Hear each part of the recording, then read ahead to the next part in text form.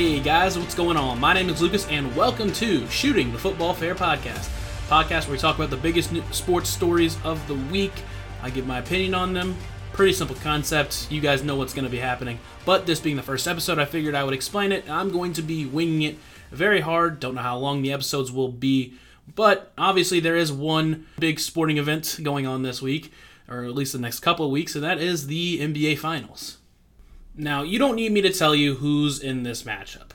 You probably have already seen it multiple times, but I find it pretty interesting because, it's not your typical big market matchups. Over the last couple of years, you had the Lakers and the Heat last year. You've always had the Warriors, and I guess Cleveland's not a big market, but they always had LeBron whenever they were making their runs, and the Heat before that. So it is it's a lot different, especially, like I said, over the last couple of years in particular, where you have these big super teams. Also, something to talk about is like the super teams part of it.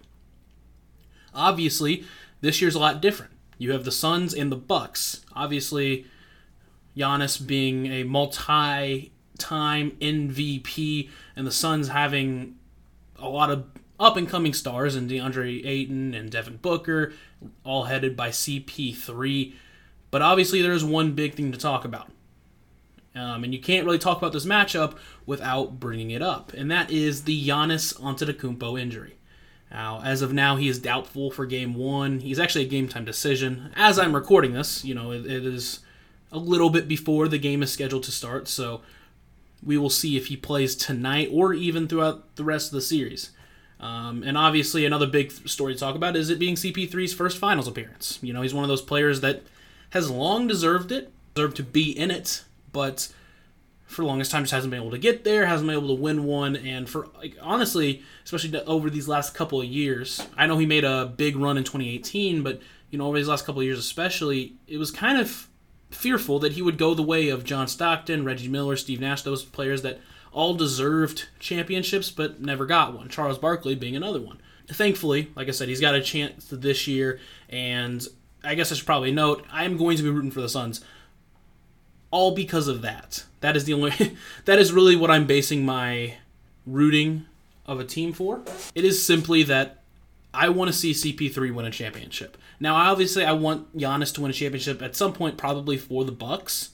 But I think, CP3 getting up there in age, if he doesn't win this year, it's probably going to be his last chance. Now, when it comes to predictions, like I said, I'm rooting for the Suns. Predictions-wise, though, let's say Giannis doesn't play, right? I know he's doubtful, or at least a game-time decision for Game 1, but let's say he just doesn't play throughout the entire series. I think the Suns are going to sweep it. I think that they are by far the better team, especially when Giannis is out. And I think even if Giannis plays, I think the Suns will win that game in 6, win the series in 6 or 7. Again, I just think the Suns are a better team. They're more well-built. And like I said, there's no slight at Giannis or Chris Middleton or anyone on that team. I just believe in the Suns, their depth and all that a lot more. Now, I think one more thing I want to talk about before I kind of move on from this is, what's CP3's legacy if he doesn't win a championship? Because obviously or at least in my opinion, he's going to be a Hall of Famer, whether he wins this championship or not. Right? He's going to be a Hall of Famer. He's been well known for the longest time to be one of the best players in the league. Everyone, like I said, everyone's known that. The only issue, the only slight on his record is no championships. And honestly, as a whole, just not really any playoff success. So how are people going to remember him if he didn't win a championship? Like I said, me personally, I'm going to remember him as someone who was fantastic and unfortunately was never able to get there, get all the way, and bring home a championship. But it's going to be interesting to see how people talk about him. Now, if he wins a championship, it's pretty obvious. He's going to be a bona fide Hall of Famer. It's going to be no question. He's going to be one of those players that was able to push through, win a championship even through his old age. So, and even be one of the best players on the team. It's not like he's just ring chasing at this point. He is literally one of the best players on that team. He's one of the most important players on that team. And I think that, in its own right, is very important to how people perceive the championship you win, right? If, you look at Robert Horry, well, no one considers him the real ringleader, right? It's Michael Jordan, it's Kobe Bryant, because every one of those championships, they were super important to the team, if not the best player. When you look at Robert Horry, Not to say he wasn't important for a lot of his championships, but, it's well known that he was a big ring chaser. He is the picture perfect idea of a ring chaser. So, like I said, it's really important to, when you win a championship, that you're on top, I guess. Now, I know a lot of people kind of been, at least what I've seen on Twitter, I think Twitter feed is not very filled with this. My Twitter feed is more people clowning on the fact that people are upset that there aren't, big teams in the championship. And they're complaining about the schedule or injuries and all that stuff. So I kind of want to give my own thoughts on this whole narrative, right? First off, when it comes to a championship for CP3, in no way would I be less happy with it if I were a Suns fan, if I were CP3, if I was anyone, right? Me being a Pacers fan, the Pacers never winning a championship, I don't care if every team in the East, every one of the starting players on every team on the East were hurt. If the Pacers are in the championship and they win a championship, I will be stoked. I will be happy as hell. So, like I said, if I were a Suns fan, in no way does that make this series, or a Bucks fan too, I should say both of them, sorry. In no way does that affect how I see this championship. I would be super happy for either one of the teams. Now, even if I'm looking at CP3's legacy, I typically, if you win a championship, I see it as a championship. Unless you're on the 2017 Astros or the 2018 Red Sox, I see it as a legit championship, right? And even those, I know those are murky. Like, I honestly, the Astros, obviously, they cheated, and the Red Sox is a lot more murky, and I guess the Yankees might have done that, but that's not what I'm talking about, right? I see it as a championship. I don't think LeBron James' championship or any one of those Laker teams is any less significant. So I'm not going to see it any different this year. Now, when it comes to all the injuries, and a lot of people have been pointing at the fact that the schedule, quick turnaround, and, playing 82 games was a big deal. And I think that definitely has something to do with it. I think it's not an easy decision for the NBA to not do that, right? Maybe they shortened the schedule. Maybe that will help a little bit. At the end of the day, it's a tough situation because of the pandemic and the way they had to give that quick turnaround. The Suns beat the Clippers without Kawhi Leonard, who beat the Jazz with an injured Donovan Mitchell. The Suns beat the Lakers, who AD wasn't really healthy. I think he missed the last couple of games anyways. So, it's definitely something you can look at and maybe you can talk about, but like I said, it doesn't change the fact that if CP3 were to win this championship, or if Giannis is to win this championship, it in no way makes their championship less impressive. Especially since Giannis himself is playing through injuries.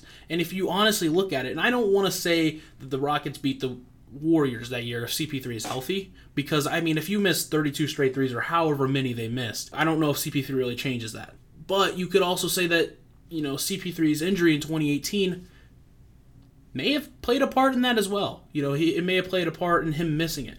And he's also gone through, he's gone through injuries, or teammates, and, when he was in LA, have gone through injuries. So, he's dealt with his own injury problems. And I, in no way, am going to see this championship less for him or Giannis, who is playing through an injury himself if he does end up playing through this series. So, those are my thoughts on this NBA Finals matchup. I've not been able to watch a lot of them, unfortunately, because of working for my job, waking up early, and having to go to bed early, so I've missed a lot of the games. I've tried to watch as many as I can. Honestly, there's a lot of sports, unfortunately, have kind of gone to the wayside for now. I do think the Suns are going to win this series, but especially if Giannis is healthy, it could definitely go either way. Moving over to the next topic, some more big news that came out this weekend were the MLB All-Star rosters. And like I said, you can look up the rosters yourself. I kind of just want to go through a couple of names I want to talk about, maybe talk about some of the snubs, and overall, like I said, just kind of go through how I feel about it. Starting it off, I always find it funny how many All-Stars are coming from successful teams. You look at the Rays, who have 49 wins on the year, one of the best records in the MLB. They only have one All-Star. That All-Star, weirdly enough, and deservedly so, being Mike Zunino. Now, if you had told me that at the beginning of the year, I actually would have told you were crazy. I don't usually say that line because usually I can see, the progression. But genuinely speaking, if you would have told me Mike Zunino was the only, if you would have told me Mike Zunino was going to be the only All-Star on the Rays at the beginning of the year, and that's all you told me, I would have said they have a bad record, he's playing above average, and the rest of the team has fallen off. Maybe there's been an injury or two. That's what I would have told you. But no, the Rays still 49 wins, and he's the only All-Star. But you look at the 33-win Rangers, and they have 3 All-Stars, those being Joey Gallo, Adolis Garcia, and Kyle Gibson, I believe. Yes, Kyle Gibson. And I think that's, like I said, that's kind of funny. I'm not going to lie, that's kind of funny. Just to think about that, how a team like the Rangers have more All-Stars than the Rays. And I'm not saying they shouldn't be there. Like I said, Joey Gallo and Adolis Garcia have both been really good. Kyle Gibson has been amazing. I'm not saying that those 3 players don't deserve it. I just think, there are some Rays players that maybe deserve it more. Maybe Glasnow's on the team if he's still healthy. I have no idea. Either way, like I said, I always find that funny. I think you can actually look at the NL has one of those 2. I think the Mets have 1, and it seemed like the Pirates have 2. It's like, again, Adam Frazier has been insane this year, and I think Brian Reynolds has always been underrated, but it's just funny to see like a team like the Mets, like I said, only have 1, and that 1 player might even be hurt. But I'll talk more about DeGrom and hopefully his replacement in a minute. Wait a minute, Kyle Schwarber is hurt?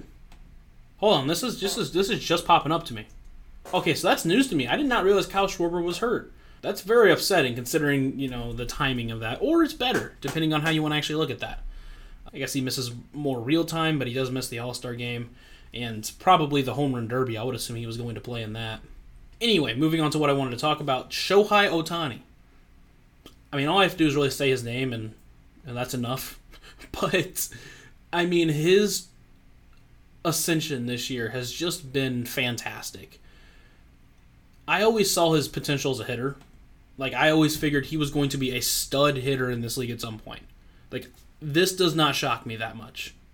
I will admit, it's kind of surprising. I didn't expect him to be hitting 31 home runs before the All-Star break, but I expected him to be a really good hitter at some point in his career, and he'd proven to be, a solid hitter to begin with.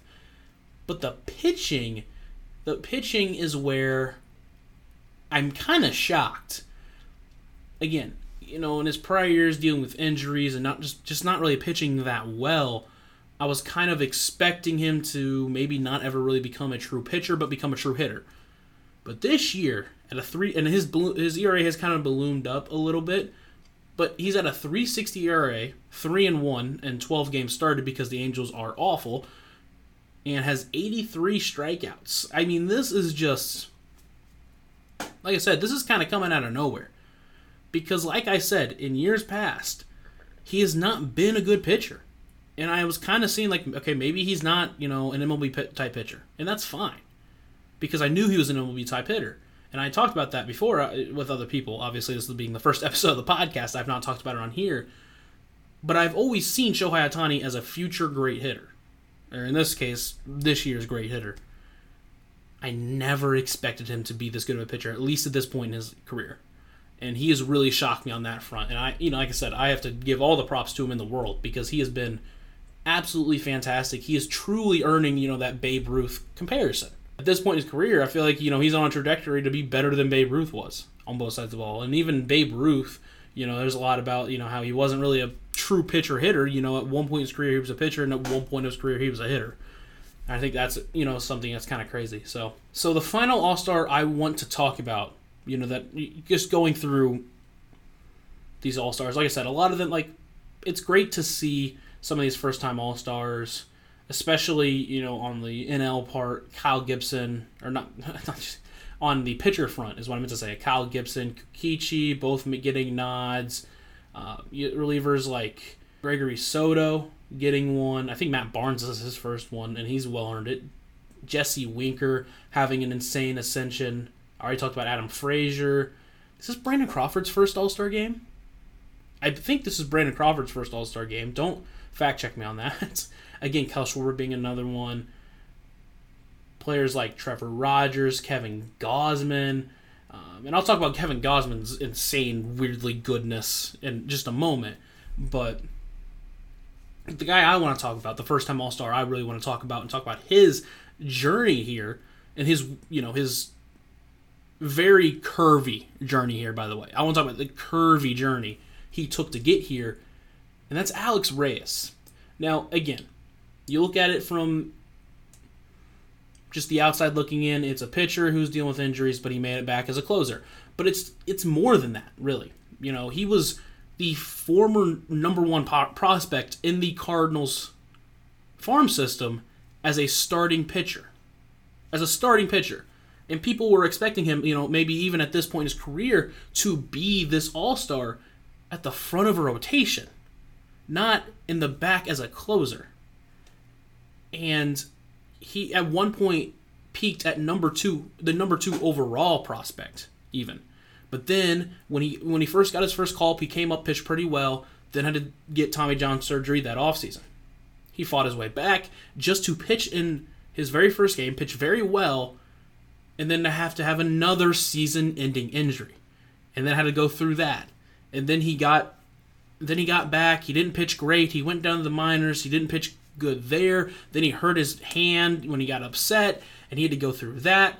And then last year, he finally fought his way back up as a reliever, pitched really well. This year, as a closer, literally been perfect so far. Has not blown a save. He's lost a couple of games. I think he's only lost 2, actually.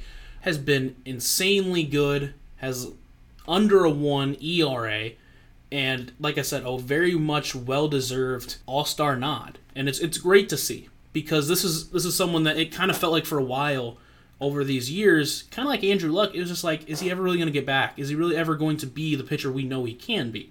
And this year he's kind of proven it. And even though I know he struggled with control at times, and I know the MLB The Show only gives him a 71 for some reason, but it's one of those things that it's very impressive to see what he's gone through, and it's awesome to see.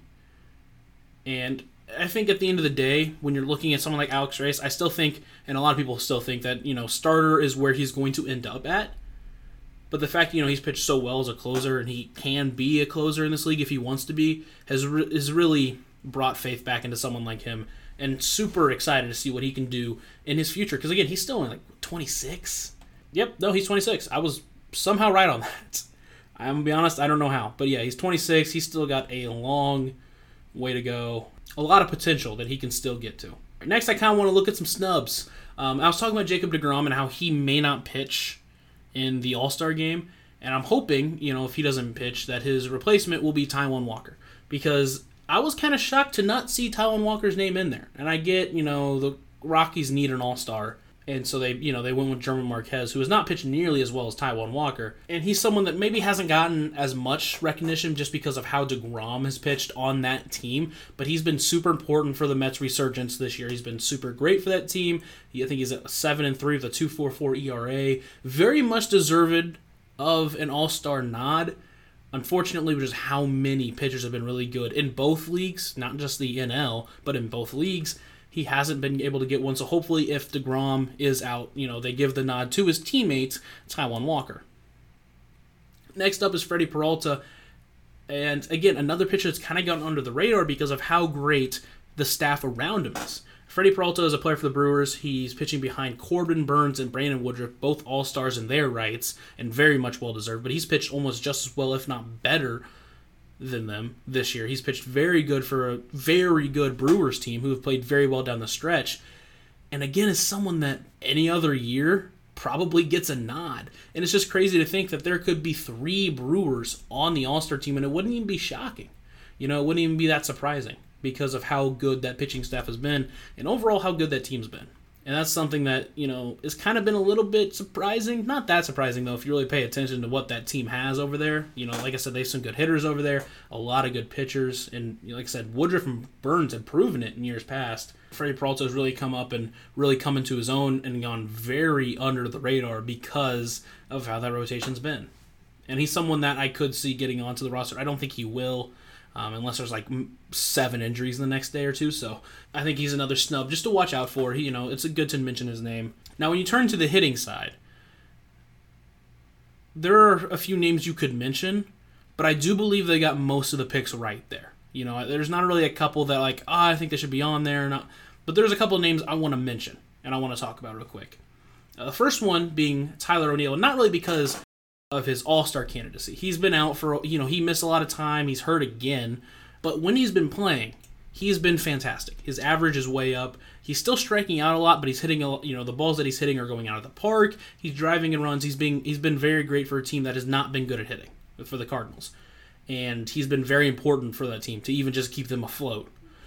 And I think it's something that, like I said, it's a good player to nod to.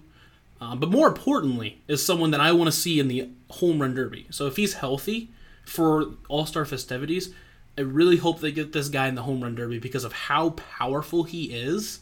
I would love to see how far he could hit some of these baseballs. Like I said, he is probably one of the most raw, powerful players in the league. And I want to see how far he can hit some of these. So I really want to see him in the home run derby. And then moreover, another player that I think he should have probably gotten on, he still might with injuries, is Yuli Gurriel. For a stacked Astros team, he's really been the one or two players to stick out of that offense. He has been fantastic. He's batting .322. I know his home runs aren't as high as someone like Jared Walsh, but I said batting .322. He's been fantastic for the team. He's really had a resurgence after struggling mightily last year. He's someone that I think probably should get on the roster, especially if there are some injuries. Kind of shocking they didn't put him on there over Jared Walsh. If I had to name the biggest snub here, I would probably go Taijuan Walker, but second I'd probably put Yuli Gurriel. Like I said, .322 average. He's played very well in a year where the hitters have been kind of down, especially, some of the lower ones. So he's been fantastic, and I definitely think he's been really important to the Astros team, which have been very good this year. So last thing I want to talk about in baseball are a couple of teams that are playing each other right now in a series and have been very, very shocking on opposite ends of the spectrum. You have one team, the Giants, who have just been fantastic and something that I just could not have expected, could not even thought about, couldn't even fathom, especially because of the division they're in. And then you have a team like the Cardinals, who are in a weak division and have struggled mightily because they just can't hit the baseball. And I'll talk more about them in a second, but I want to go through the Giants first real quick. I could not have expected this, and I'm still shocked that it's happening. Obviously, starting out, you have the pitchers of, you have Cueto, who's doing Cueto things. Not too shocking there. He's still been very good. But then you have Kevin Gausman, who is almost the starter in the NL and maybe starting the NL game if DeGrom is hurt. And then you have DeSclafani, another cast-off like Gausman, who just decided, hey, let me be really good this year. You know that thing, baseball? I'm going to be good at it this year. It's just insane. I don't know. Some of these other players were good in their prime and are kind of out of their prime. You look at players like DeSclafani and Gausman, they weren't even studs in their prime. They were just players that have been solid in the past and proven themselves to be MLB worthy, but not this good. DeSclafani is another one that could have easily gotten an all-star nod if there were some pitchers who weren't there. But it's not just that. It's renaissance years for players like Evan Longoria. Brandon Crawford learned how to hit a baseball. Buster Posey is playing, not really at an MVP level anymore, but he was playing at an MVP level to begin the year. He's still playing like the prime Buster Posey we once knew. You have players coming, I don't want to say out of nowhere, but like Wilmer Flores is hitting bombs right now. Steven Duggar is on another level. Alex Dickerson is playing great. Mike Yastrzemski he's always been really good for the team, so I'm not going to try to say that he hasn't been. I almost forgot to mention Brandon Belt. He's been Brandon Belt, but Brandon Belt's been really good. And it's a team that, like I said, at the beginning of the year, I put them fourth or fifth in the NL West. And they have just blown my expectations out of the water. And you look at the injuries, Longoria's hurt, Brandon Belt's hurt, Logan Webb is hurt. I know they still have, they still have Cueto, they still have Gausman, they still have DeSclafani.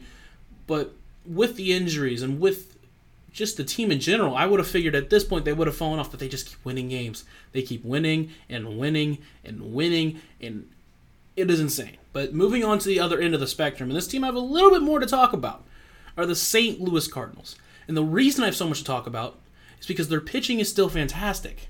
They don't have Flaherty. They don't have Michaelis. Martinez has been off and on hurt and not really been good. Kim has been off and on. He's definitely turning the ship around, and he was hurt at the beginning of the year. And yet their pitching is still fantastic. It's still keeping them in ball games. And that's never really been the issue on the team for the last 3-4 years. The issue has always been the hitting. And for, like in 2019, you could have said it was the talent. 2020, you could have said, okay, well, it was it was a situation. This year, there's no excuse. There's one excuse. One excuse that, I believe is fixable. You have a team that's cornerstones by Nolan Arenado and Goldschmidt. You have players like Carlson and Edman are doing a great job getting on in front of them. Tyler O'Neill, like I just said, is hitting bombs and hitting the ball a lot more. Harrison Bader is hitting the ball very well, even though I know it's Harrison Bader, so we assume he's awful, but he's hitting the ball pretty well this year. And then you have Paul DeJong, who hasn't been great. Like, don't get me wrong, he hasn't been really that good. But he's been all right. He hits the home run ball. He drives the ball very well. He's been striking out a lot less from the beginning of the season. And I know he's gone through a lot of injuries, so it's like he's kind of been off and on because of injuries. And even Edmundo Sosa was fantastic. Or not fantastic, but he was very good, in covering DeJong during those issues. But here they are, a team that's under 500 and has one of the lowest runs per game in the league. In fact, they've been bottom third in runs per game since their hitting coach, Jeff Albert, was hired in the 2018-2019 offseason. And I don't find that to be a coincidence. And it just kind of shocks me that he's still there, right? You look at before he was hired, before Jeff Albert was hired, the team was typically in the top third. They were always in the top half, typically in the top third of runs per game, at least in the 3 to 4 years before that. They were usually top third, sometimes even upwards of top 5 in runs per game. Then Jeff Albert gets hired, and the team instantly, in those 3 years, have always been bottom third. This year, almost dead last this year. It just doesn't make sense on why he's still there. To make matters worse, this last stretch, before they went up against the Giants in this series they're currently in, they played against the Tigers, then played against the Pirates, then went on against the Diamondbacks and Rockies. Those are 4 very bad teams right now. 4 very pitiful teams. Should be 4 series wins. Honestly, would not be shocking if the team were to sweep all of those series, right? In a 2-game series against the Tigers, they get swept. In a 4-game series against the Pirates, they lose 3-1. In a 3-game series against the Diamondbacks, they swept, thank God. And in a 4-game series against the Rockies, they lost 3-1. They went 2-8 against the Rockies, Pirates, and Tigers. That's pitiful. And the worst part is, it wasn't their pitching. It was their hitting. And they don't even have their ace. And they don't have Michaelis, who was, again, very good. So, there's one big issue. I honestly feel if you were to fire Jeff Albert and replace him with a third grader, they would probably hit the ball better. And I'm not kidding. I don't know what he does. He actively makes them worse hitters. It's like in MLB The Show, right?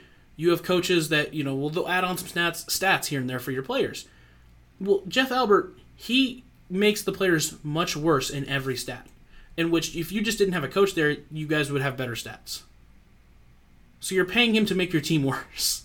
It's probably not true, but stats don't lie, right?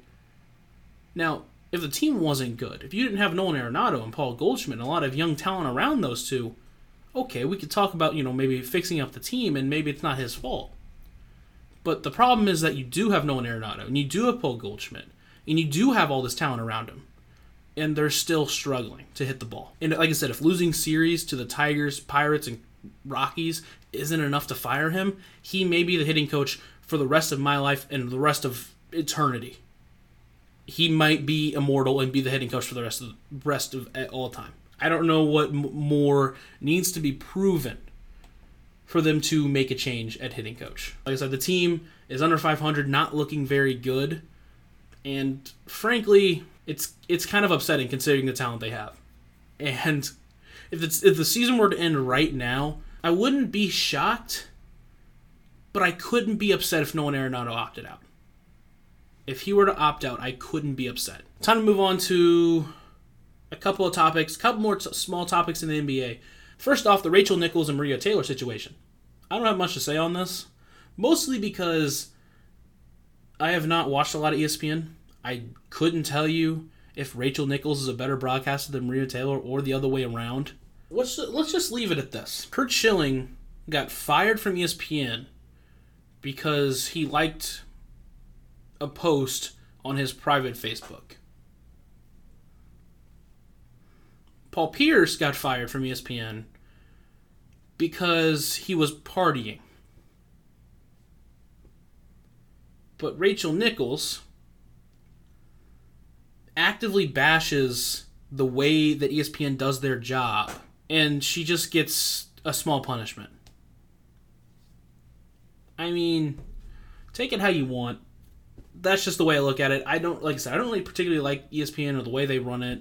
It's not good for business, and it's not really that good for humanity, I guess. I don't really know how to explain that, but it just kind of doesn't really make sense, I guess. I'm not here to say whether what she said was true or not. Like I said, I have no idea whether Maria Taylor or Rachel Nichols is a better broadcaster, or a better sideline broadcaster, or whatever she was doing beforehand. But like I said, I don't really have much to say on the topic.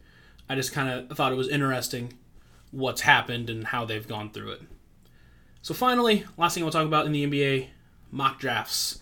I wasn't really going to say anything on this, but I was looking through stories, and I found a mock draft by Jason McIntyre. Once you get past the first pick, I don't really have much say in what happens, but the problem is that the first pick wasn't made right? I saw it, and it said Jalen Green, Cade Cunningham, topped Jason McIntyre's NBA mock draft. I'm like, oh, it's weird. They put Jalen Green first. There's no way he put the Pistons picking Jalen Green, right? Now, don't get me wrong. Maybe the Pistons are stupid. Maybe they picked Jalen Green, and maybe he's banking on the Pistons being stupid. Maybe he's a Rockets fan. But he picked the Detroit Pistons to pick Jalen Green first. Again, not going to say anything on the dude because I don't really know much on him. They picked the Rockets to pick Cade Cunningham second. You pick how you want. I just want to explain why I think that's a really bad idea. Now, the Pistons aren't a current winning team, right? They have the number one pick for the reason. And a player like Cade Cunningham, who could end up like Lonzo Ball and maybe not be this franchise turnaround player that we all think he could be. I mean, that could happen with anyone. But I like to think he's going to end up a lot more like Luka Doncic, especially if he can maneuver his jump shot into something fantastic. Because right now, he doesn't have a stud three-point shot, but it's not bad. It's not like it's Giannis's or Ben Simmons where it just it doesn't exist. It's not great, but it's not bad. And if he can develop that and turn it into a great shot, remember, he's only 19, he could be a lot closer to Luka Doncic, which is what I'm kind of expecting. And if you don't pick him in number one, you are going to regret that for a long, long time. Like I said, there's nothing against Jalen Green. He might be fantastic too. It very well might be a similar situation to Luka Doncic and Trae Young. The issue is you want Luka rather than Trae Young. Don't get me wrong, you're going to win with Trae. You're gonna remember getting the second or third best player, like the best player you could have gotten right there. But if you have the choice between the two, you're gonna pick Luka. It feels like a similar situation here. And if the Pistons don't pick Cade, they will be laughed at more than they already are. Because like I said, Pistons have not been good in a very long time. Finally have a chance to get there. And you can't make that mistake. So that seems like a pretty good place to wrap it up for this first episode. Again, I'm winging it a lot, so I'm not really sure exactly how long these episodes are going to be. I know this one seems like it's going to be a little bit shorter than some of the other ones. Maybe I bring in some other stuff that isn't just sports, but Big Brother is starting, and I love that, and I'll be watching that, so maybe I can talk about that a little bit more. Maybe just have a short segment on that or something, or just, like I said, it depends on what's going on in the week, depends what's upcoming. So, like I said, I don't want to kind of box myself in to one certain thing or one certain sport. So like I said, I winged it a lot today, and we'll kind of see what occurs going forward. But I'm going to go ahead and wrap things up here. If you guys did enjoy, do whatever you do with your podcast that you like. You know, you can leave a like on Spotify or whatever, you know, you do. And make sure you hit the follow button or like the plus button or whatever it is to continue to get notifications for my podcast, so you guys know when I come out with new episodes. I'm actually trying to get them out weekly, every Tuesday or Wednesday, depending on what's going on for me in that week. But other than that, this is Lucas signing off from STF2, and I'll see you guys next time.